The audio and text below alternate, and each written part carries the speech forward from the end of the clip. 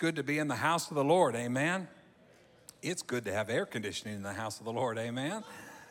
Mercy, it was hot today, so it makes you more appreciative of some things that sometimes we take for granted, which somewhat is what we're going to talk about tonight. We're going to do this, continue to do this theme that Jesus loves me, and I'm very thankful for that. Amen. Last week we talked about this idea that you're not what you have. Were you here? You're not what you have. And you're not what you do. Our identity is based in the fact that Jesus loves me. That's where it starts, and I'm thankful for that. Your identity doesn't come from the things, your car, your house, the bank accounts. Thank God for all of that. We're not dogging any of that, and I'm thankful for, if you want to call them blessings of God or however you want to term that, I'm thankful for all of those things, but that can't be what determines or my motive will be to get more of those things. Because then that makes me more powerful, that makes me more whatever, that makes me more of who I am if that's what the things that make me. It seems that in life, sufficiency has as much to do with the heart as it does the bank account. So let me explain this. Are you sufficient? Are you satisfied? Are you content? Is what you have sufficient? Is it enough? This is one of those areas we're going to have to balance this back and forth, because if we're not careful, it's like, well, what you're saying, and when I say that, that means, no, that's not what I'm saying. But what you're saying is that we don't need to have goals or dreams or anything like that. No, that's not what I'm saying. My purpose, though, is what is driving you to have those things. Talked to some people today, and I told them I'm going to do after we figure out Jesus loves us, which it took us a long time to get to Rome. It may take us longer to find this one out, but once we figure this one out, I thought about going to another route, just at least one lesson about this, and I've heard someone teach on this subject, and it was a powerful thought, that everything we do in life has to be tied to a mission. And so if our passion is for a certain mission, and our mission as children of God should be to seek and save the lost, our mission should be to further the gospel, our mission should be to advance the kingdom should be our mission. So everything in life, that should be our driving factor, is our mission. So is there anything wrong with wanting to do better and to want more money or whatever? No, not necessarily, as long as it's tied to the right mission. If it's tied to my mission, then I'm going to be at a bigger house and invite y'all over so you're impressed. Then the mission's wrong. Then that's a wrong idea. Then that's the wrong motive of why I'm doing certain things. It has to be tied to certain things, because I cannot go back to this idea because I have that means I'm better than you, or I have that means I'm more powerful than you, or I have that means I'm more blessed than you. That's not what this is. It's the idea, our identity, Jesus loves me, and that alone is where I start. If you can't be happy with what you have, you likely won't be happy when you have a whole lot more either. I've heard this so many times. I'll tell you all right now. If I win the lottery, I'm going to give so much to this church. No, you're not, because you don't give a dime now. Sorry if you've said that. I don't know. I don't thumb through the records just once a week or so. No, the point being, if you're not a giver now, you're not going to be a giver with a whole lot. And that's the thing we have to know. If we're not happy with what we have now, that's not going to bring us happiness. That's not where it lays, and that's not what our heart desires. So we need things. There's no doubt about that. Again, I'm trying to balance this. We can't just say, well, we're just going to sell everybody and everybody just come live in tents on the church parking lot. No, you're not.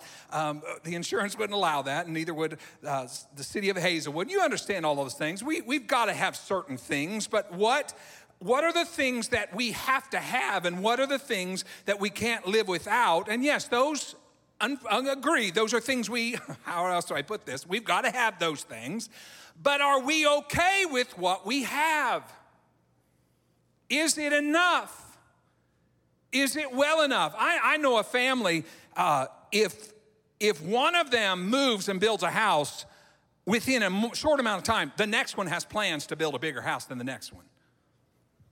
They're constantly chasing for something that they're going to get ahead, and it's going to make them better? I don't know what happens. And so we do this, and so we're living for all of these things. But many times, it's like chasing this oasis out in the desert, and it looks beautiful, but once you get there, there's nothing there. Oh, but there's another one up ahead. Oh, that one's looking even better than this one that wasn't here, so I'm going to strive for that. And so you go after that one, and nothing's there. That's not where you can find contentment. That's not where you can find that peace that our heart so longs for. So we keep called hustling for worthiness. Brene Brown would say, Brother Sargent, welcome the Sargents to the sanctuary. They moved to St. Louis. This is going to be their church. We welcome the Sargents to this sanctuary family. Me and him have been talking some, and we both like the writings of Brene Brown, but she calls it this hustling for worthiness. Hustling to make me feel important. Just a little more is going to do it. Then I'll spend more time with my family. Just a little more, and then I'm going to crack down and focus on my relationship. Just give me a little more time, and I'm really going to focus on my prayer life and coming to church and all. But you have to understand, you're chasing a mirage. You're chasing something that's not there. It will never come until you stop and say, this is enough, and I'm satisfied with this. And I'm content with what I have. So we need to stop looking. We need to stop searching. No, I'm not saying don't set goals. But what is your motive for doing it? I talked about a couple of weeks ago when I said these ball players, you know, they're making whatever. I don't even pay attention. I know it's about $27 more than I make, so it's like $50 million a year, something like that. And they're making all this money, and everybody's satisfied and content, but they decide to move and go to another ball club because they're going to make, what did I say, 50 million, or whatever I said. They're going to make one more million than that. What time's enough? How many times can you spend millions of dollars? And so there's always this hustle and always just this one more thing to get after. And we never focus on really what is the important, because we're truly never content with ourselves and satisfied and rest in the fact that I'm okay, that Jesus loves me. And that's all that I need to know. Lynn Twist, I'm going to read something that she wrote. It's a little paragraph here, so if you focus your attention. For me and for many of us, our first waking thought, she writes, of the day is, I didn't get enough sleep. The next one is, I don't have enough time to get everything done. Whether true or not, that thought of not enough, follow along. That thought of not enough occurs to us automatically before we even think to question or examine it. We spend most of the hours and the days of our lives hearing and explaining and complaining and worrying about what we don't have enough of. Before we even sit up in bed, before our feet touch the floor, we're already inadequate. We're already behind, already losing, already lacking something. And then by the time we go to bed at night, our minds are racing with a litany of what we didn't get or what we didn't get done that day. We go to sleep burdened by those thoughts and wake up to that reverie of lack. This internal condition, she goes on to say, of scarcity, this mindset of scarcity lives at the very heart of our jealousies, our greed, our prejudice, our arguments with life, because I'll never have enough. You've done it, and I didn't think till I read this, like, oh my word. There's times I'll wake up and it's like, oh God, I need to go back to sleep. Then I'll lay there a little bit longer because I didn't get enough sleep. And then I'll get up and it's like, oh, why did I sleep? I got so much to do. I will never get done today. It's just rat race. And so this idea, when she put it in those terms, this idea of we're already behind, we're already automatically thinking we don't have enough. We don't have enough sleep. We don't have enough of this. We don't have enough of that. That's constantly just going over in our mind. And if we're not careful, what I'm trying to go at tonight is that we get stuck in that, and we've got to be very careful with that, because it just becomes habitual then. Then I don't have enough of anything. And that's how our life goes. We picked on money last week. Let me pick on it one more time. But money has a little bearing on whether or not a person feels they have enough and are enough. Money is not the subject. Money is not what should be to identify us. Because watch this. We always compare up. We never compare down. We always compare to someone who's better looking, or someone who has a nicer car, or someone who is wealthier, or someone who lives in the right area of town, or someone who has a bigger house, or someone who is more popular, or someone who got that promotion. That's how I don't compare myself usually, unless we want to just dog somebody and look down on them, but usually that doesn't make us feel good either way. But we are not comparing ourselves. Boy, I wish I had. I've never driven through a town that, houses are caving in. Boy, I wish I had one of those houses. Never have I done that. I don't think you have. But I've driven through some gated communities like, dude, we could party in that house. Because we like to party, but none of our family likes each other, so we could all have our own wing and just...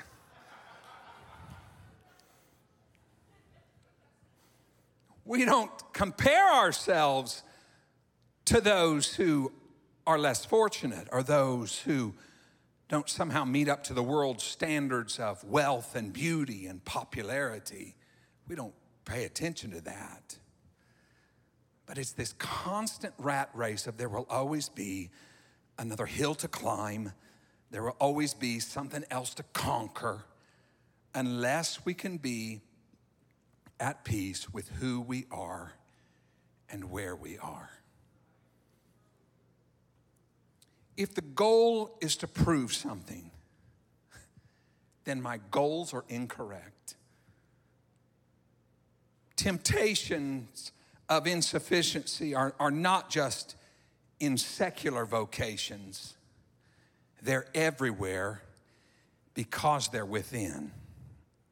I'm going to tread extremely lightly, but I'll say this without, hopefully, this doesn't come across as any disrespect at all.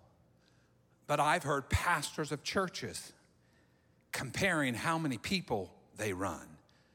And they'll usually say, how many people does your church run, Doc? That was disrespectful. I should scratch that from the record. Well, Easter Sunday we had. Why is that? Because I have to look like I'm doing something, and I'm comparing myself to everybody else around me to make sure it's all right. Didn't Paul say, in whatsoever state I am, I've learned to be content? Paul, you were in prison. I learned to name the rats. I don't know what he did there. I learned to be okay with my surroundings. That's a tough one, because we don't want to do and look bad in front of anybody, because maybe it has to do, again, coming back to this whole idea of I'm not really sure who I am, and that Jesus loves me really isn't enough.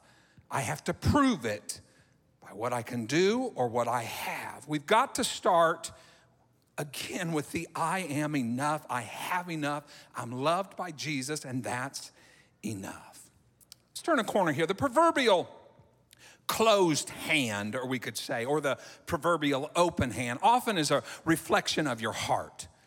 With our hands, we work and we give, we bless, but with our hands, we also hold on to. We also hold things tightly to us. And when we hang on things too tightly, our hands become clenched fists.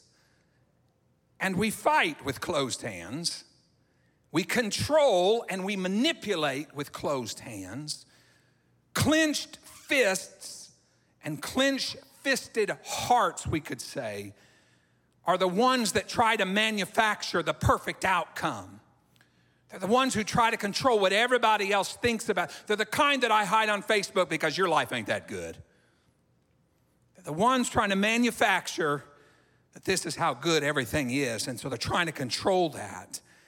And if your hand is never open to give and to bless and to help, it also can never receive anything from the Lord.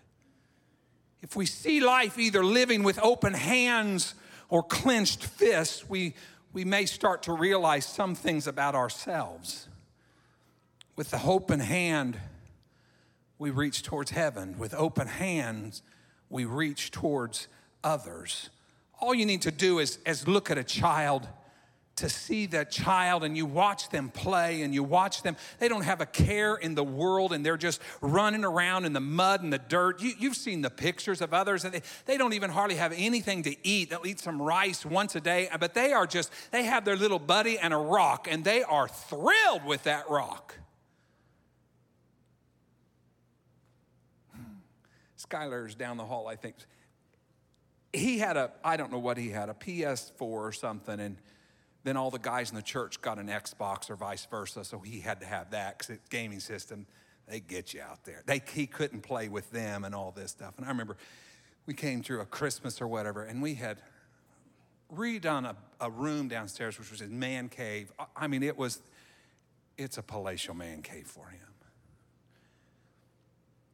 And as soon as we took him down there for one of his big gifts, he looks in the little console, and I knew what he was looking for. He didn't get that PS4. Well, I could tell by his face, and I didn't pay attention. His birthday was in March, and of course, we spoiled him rotten, so he got it in March. But the point is, I asked him sometime later, years later, a couple of years, he's not that old, but a few years later, I asked him, I said something about, did you really? He said, yeah, I really won that. He thought he was going to get that. So he was kind of disappointed, and I'll throw him under the bus since he's not here. Spoiled rotten, what the world? These kids are happy with a rock. But I wonder, we perpetuate that as parents. I always call him spoiled. He said, Dad, I can't spoil myself. You did it. Well, the thing about that is with that open hand comes just generous. Just you're okay with what you have, and you're willing to give. And so when you look at the poorest of children, running around happy, thrilled, excited about just anything, because they've not bought into this idea of comparison. They've not bought into this idea that you are what you have and you've got to have more. You hear it, folks, and you see it all the time, just constantly inundated. If you have a car, it ain't good enough. It gets me placed to, it ain't good enough. Because this one's shinier. This one does this, that, and the other. Mine's fine. No, it's not. And it's just constantly driven and constantly. To do this, when I teach sometimes general psych at the college, I would do this, and I still don't know how it happens to us. I'm the same person. I have the same eyeballs. I have the same brain. I hope. Somebody lobotomy, I don't know. But I have all the same stuff. But you think of this, things I thought were so cool when I was a teenager, clothes I wore when I was a teenager.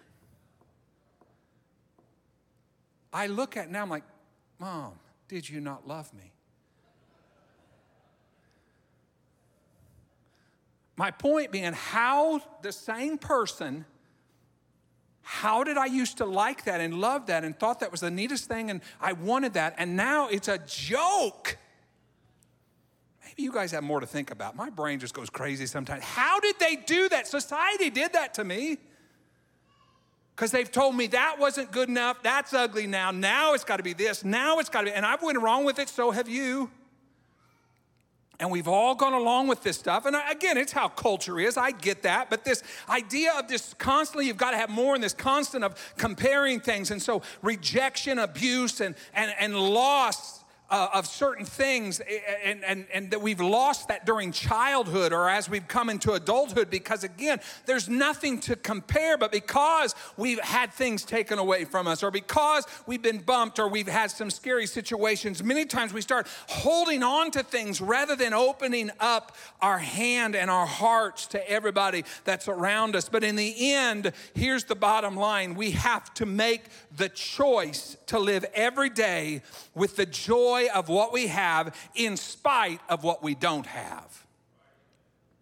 I have to choose that I'm going to be okay with my house when you all have a better house than me. Because if not, I'm going to be dissatisfied with my house because you have a nicer house. What you understand, it steals your joy from you. It steals your life from you. And this way, we do this by practicing. Many times the way that we can do this is by practicing something called gratitude. The Bible says this will be an ungrateful generation. It would just be people thankless. They don't care about stuff, and they're entitled to everything. And everyone has the same spontaneous reaction. Think of this. When you're super excited about something, you know what people do? When they're super excited about something, wow, I just won $1 million. I am very, very thankful. I shall use it wisely. You know what? If they told you, well, I'm not the emotional type. No, I don't believe that either. You will be, because something exciting and just, you know what you do? Your mouth goes open, your eyes widen, and usually your hands go up. And you're excited, excited to see somebody. Excited that your team just hit a home run. Excited, fans in sports do that. The Price is Right, come on down. Oh, thank you. No, those people are idiots. They're slinging their hands everywhere, running down because they're so excited about what has happened. NASA engineers, all the nerds. But when those astronauts landed safely that were in danger, all of them, they were screaming and cheering and jumping, so excited and full of joy and gratitude. All of that mixed together, and incidentally, the same motion many Christians have when it comes to worshiping God. Sometimes it's just spontaneous. We get so excited, we just shoot our hands up in the air and rejoice in God. You can almost imagine you're looking at many little children asking their Heavenly Father just to pick them up. They're so excited to be with Him. Because being grateful naturally, it's a natural thing I just mentioned. It naturally points our heart heavenward and will always be a kind of worship when we're grateful. Author and theologian G.K. Chesterton, he said, the worst moment for an atheist is when he feels a profound sense of gratitude and has nobody to thank. Turn the situation around. They were doing so bad, but the doctor said the situation has turned around.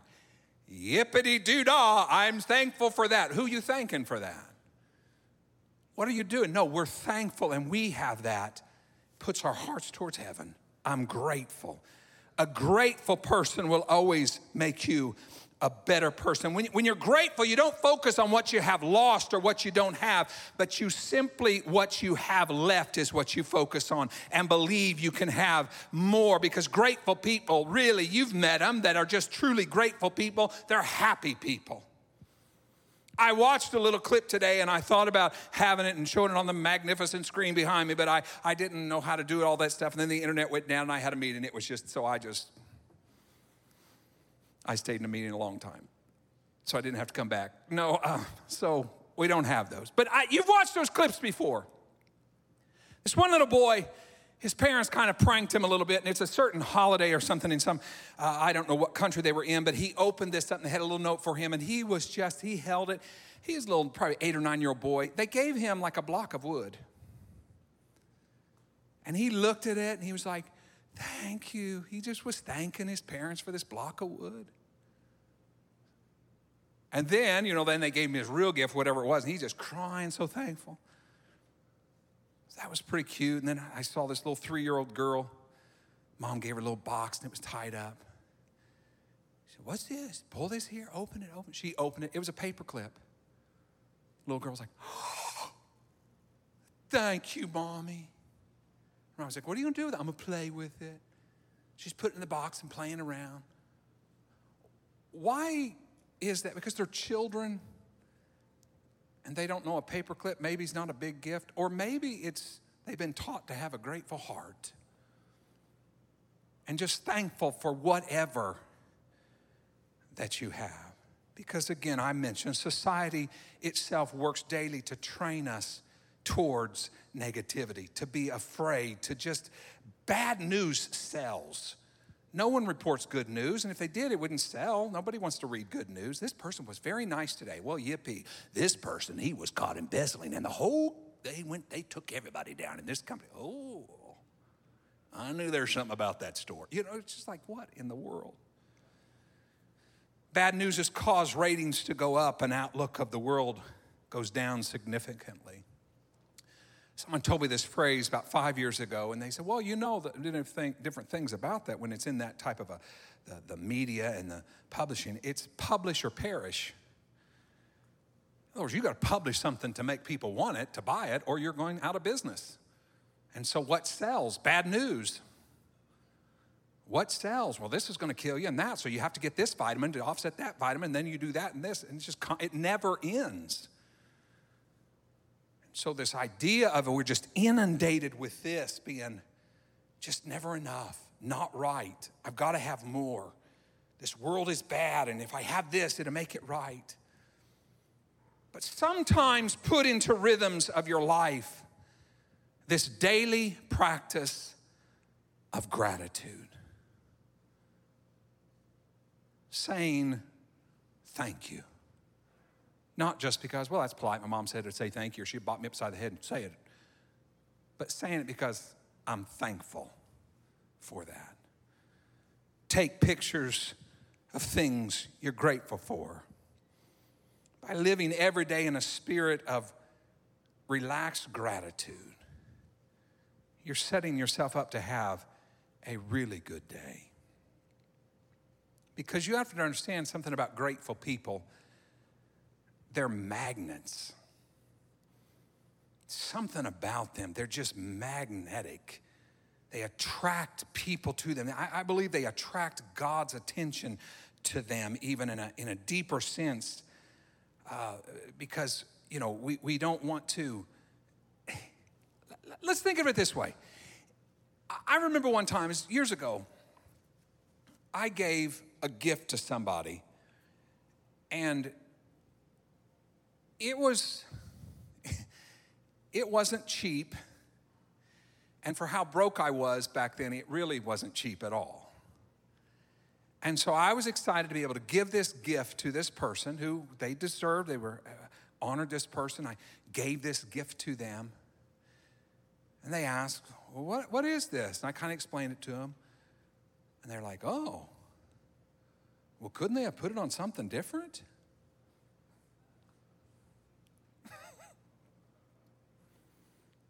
They could have, but they didn't. That was years and years ago. Obviously, it just gets in my crawl a little bit today. No, the point being is they weren't trying. They weren't that type of person. I don't know what happened. I don't know if I caught them off guard. But sometimes that simple thank you means a world of difference to people. You know how, I mentioned those two little kids, but you know how you love doting on children when they're grateful. Some kids, and please, if they're your kids, I'm sorry. Fix it. No, if they're, but you hand them something, they're just like, I don't want this. I don't like that. They're hard to give something else to. They're just like, okay. But those kids you give a paperclip to, they're like, oh. And they're hugging on you and loving you, and they're so excited for that paperclip. Well, next is a car. Whatever it takes, you're going to make that kid happy. Why? You just love doting on those type of people. I wonder if our Heavenly Father loves doting on children who are grateful. As we thank Him for even the smallest things, I wonder if He's willing and ready to pour out more. Just the opposite of thankless people. You understand, no one wants to give that. No one wants to be around that. That's why entitlement, listen very closely, entitlement destroys joy. If I think I deserve to be pastor of this church, and you're right, you voted the right person in here, I'm telling you right now. I'm entitled to this job. I worked hard around this joint. I did deserve it. The second I do that, the second every one of you is going to get on my nerves. And that's going to be broken. This is going to be ugly. And that's going to be. The second we deserve, I've been good to God. Been in church all my life, been a good boy. I deserve the blessings of God. The second I do that, the second I get aggravated to come to church again, the second I get, they sang the song again, they sang that third verse, I hate that third verse. That's what's going to happen to us. But if I'm thankful that He saved me when I couldn't save myself. Sing it again. I hate that song. Sing it again. I don't care what song you sing. I'm so thankful to be in the house of God. So thankful that He saved me and He redeemed me. Grateful people that get results. Something happens to us as an individual. Something happens to the people around us. Grateful people are in a flow of this joy and this energy, and just naturally, again, people are attracted to that. And these types of appreciative people have no problem thanking others for what they're supposed to do. Sometimes we get caught in that rut that I don't want to thank them for what they're supposed to do. Thank you all for coming to church. You know, you should have anyway. No, thank you for coming to church. I did it during COVID, preached to myself. So thank you for coming to church. You had a lot of options. Other people had options. Just kidding. You had a lot of options. Sorry if you're watching. I know you may be sick. I'm running my mouth. I shouldn't. The point being, when I'm thankful for certain things and just I'm okay with what I have, and when you thank people for even what they're, I did staff evaluations some time ago, and it's about time to do them again. And I put a little survey out to the staff, and I had them come in, and I talked to each one of them, and it was a blight against me, and I'll readily take the blame, but most of them that came back to me said something like, we want to know what you think. Are we doing a good job? Or tell us what you think. Reminds me, going back to the old joke is like, a wife telling her husband, do you still love me? I told you on our wedding day, I'll let you know if I change my mind. When the music's bad, I'll be the first to let you know. Well, that's unfair. And so I've tried, I haven't done the greatest, but I've tried to thank people. It's your job. These great people in this church pay you to do that. It doesn't matter. I still thank them for doing that.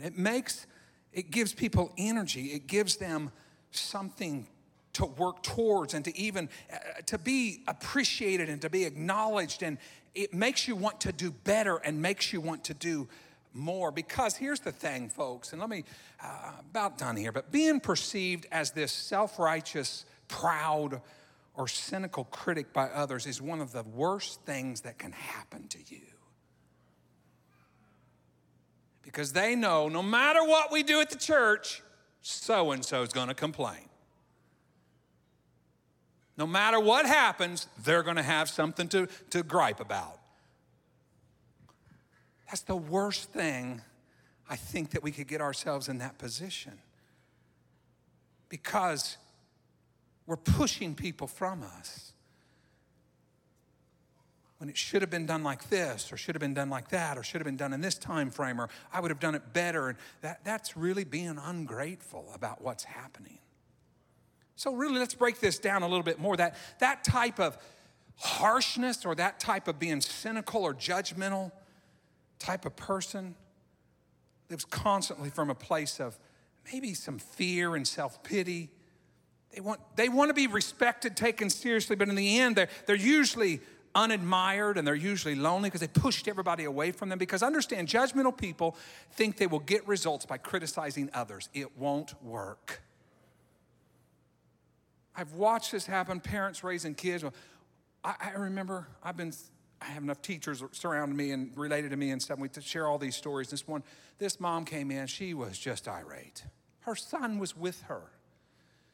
She came to one of my friends as a teacher and she said, I want to know why he got a 99 on this. She was irate. I mean, livid. Of course, the little guy, he's just embarrassed sitting there. And the teacher said, well, it's a spelling test. And he misspelled this word. That's 1 point off. She wasn't being obnoxious. She said, what was I supposed to do? And the parent was just, that's ridiculous. He should have got 100 on this. You should have got 100 on this. I guess because criticizing, that'll snap him out of that. That'll make him do that, turn that around. It demoralizes people. So the idea then is to turn that around and have a grateful heart, a grateful attitude. So often just comes this judgmental and harsh. It comes from a place of ungratefulness. Read a story, this guy lives in Los Angeles. And he said, boring Los Angeles, that's where I live. Because everywhere you live is boring. So boring Los Angeles. He said him and his wife took all this, saved and did all this stuff. And he said, we went to Paris. He said, we were determined we were going to have a great time. He said, we went to Paris. He said, the architecture. And he said, we took pictures. And he said, we walked late at night. He said, we went everywhere we could. We took everything. We took it in as best we could. We were just overwhelmed and we were in awe of all of this stuff that was everywhere around us. And he said, we looked at each other. Week, 2 weeks, however long they stayed was up. Man. He's like, the bad part about this trip? What's that? We got to leave it. We got to get home. We got to go home. So they did. They left and came back to Los Angeles. They got to Los Angeles. He was out walking, getting ready to go to work or whatever. This little family from Japan were like, snapping pictures. Ask him if they could have a picture with him, taking pictures of him. And they were in awe of Los Angeles. And they're from just Podunk, Japan. Come on, really, folks? The difference is their eyes were opened to something new, and all of a sudden he looked around. He hadn't noticed that etched in the sidewalk like they had. He didn't notice the ornate building that was right there he had never seen that before. Why? Because it was just old hat to him. It was just where he's from. It was no big deal. So here's my challenge to us tonight is this practice of gratitude. It fills our heart with energy and vibrancy. And I told Brother Overmeyer, I said, it's a Bible study and I don't have one scripture. But I think it's biblically based, and I'll throw one in here. In everything, give thanks. That's the will of God. So try this. Say to somebody at some point this week, tonight, whenever, say to your parent or your sibling, your spouse, whomever, someone close to you, just look at them and say, I don't say this enough, but I am just so grateful for you. And then don't laugh and giggle or throw water at them. Be serious. I can call names. Be serious. And here's what's going to happen to you. If you're serious, first of all, you're going to feel good. You're going to feel a surge of energy in yourself. And here's the next. If their response is awkward, and that's a surefire sign that they're not used to being thanked by you. And really, it's a gratitude deficit. Simple things, write a letter. I heard one family, I can't remember who it was, but they said that I think it's on their birthdays, they get a card for that person, whomever, and they write all this stuff, but they don't hand that card to them. They sit down and they read that card to that other person looking right at them. They say tears and it's a wonderful experience. They did a research, and probably with your tax dollars, but that's okay, we're grateful for it. The study measured happiness. And it showed people who wrote a letter of gratitude and read it to somebody. Okay, not the recipient. I'm sure they were happy too. The person who read the letter, because it came from a heart of gratitude, they measured, and those people's overall happiness lasted an average of a month. Still had residual effects from simply sitting there reading a letter and telling someone, I am so thankful for you. Because it's important to know I'm not what I have. And it's even more important to say I'm so grateful for what I do have. We had a leadership team meeting Sunday. Just had a little discussion with all the departmental leaders and talking different things, and they wanted me to close it out, and so I was at the end, and I said, well, I just want to say you guys are amazing, you know, all the pat words and all this you're supposed to say, but I wanted it to be sincere and come from my heart. I said, people have asked me, what's it like, you know, you've been around here, but what's it like being the lead pastor and all that? I said, well, it's different, then I will add on, I was handed a well-oiled machine, and I said, I am so thankful for you. In that meeting, they were telling me, we got this, thank you, Sister Elizabeth, she designed this little thing, and now the people can come in, and they got their smartphone, they do this, a QR, and they can type in, and it's a digital, it's some kind of a digital something or other that they can put. I have no clue of any of that stuff. They could be selling drugs over there. I don't know. No, I don't have to know that. Break it up, folks. Okay, everybody's okay. The point is, they did that. Why? Because they have a passion for the kingdom and want the church to be better. They were doing that. Thank you for that. I saw Mahaki on the organ. She's playing in big church. I think she should be singing Jingle Bells in the choir coming up on Christmas, shouldn't she be? But the Hoffys do a wonderful job of from generation. We just don't, so their big thing is like when a drummer leaves, the church don't panic. Why? Because we have 4 backups. Generation after generation. That's rare. I am so thankful for that. So thankful for the B3 leaders. So thankful for people who love the word. So thankful for those teaching home Bible studies that you and I may not even know about. So thankful for all those things that happen behind the scenes. And so that's why many times I can come in here and complain about that, complain about this, and complain about this and that and the other. But sometimes I need to shove it in park and say, I thank God for what he's given. I thank God for what we do have. Gratitude trains you into the life of this open hand. When we live every day with gratitude, we train our identity away from insufficiency, that I don't have enough, that this is bad, this is wrong, into a place where everything's going to be all right, and I know that God is going to take care of me because he loves me. And it comes from a heart of gratitude. Let's all stand.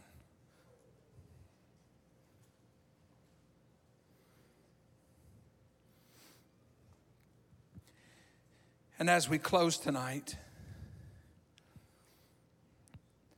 I'm thankful for the Robinsons who are with us in service. They are going as missionaries to Papua New Guinea, and they've got some things pushed back because of COVID. I'm thankful for their burden and for what they can do, and I'm thankful God has blessed me to be able to bless them. So at the door, there's some offering plates. You can get on the church app. We want to give them a great offering to send them from the sanctuary because we want them to know we honor you and we are proud of you. We love you. We're praying for you. We believe God's got great things in store for Papua New Guinea through the Robinsons. God bless them. Amen. Let's thank the Lord. Lord, we thank you for your goodness. Lord, I know life goes by so fast that sometimes things aren't always perfect and we can get grumbling and complaining about such minute things. But help us, oh God, to get our hearts and eyes focused back on you, to realize we are nothing without you. You saved us by your grace. You called us out of darkness into your marvelous light. Lord, let us forever be grateful of the people that you've surrounded us with, of our friends and our loved ones, the people that are nearby, for this great church, Lord. Let us be thankful for your great salvation that you've given to us freely, Lord, to whosoever will. Let our minds and eyes be focused this week and the coming days and months and even years ahead, that we change our entire demeanor, Lord, our entire identity based on the fact that you love us. And because of that, our heart is full of thanks and we are grateful. Bless each one. Help us to have a great week, we pray, in Jesus' name. Amen. God bless you. Have a wonderful evening.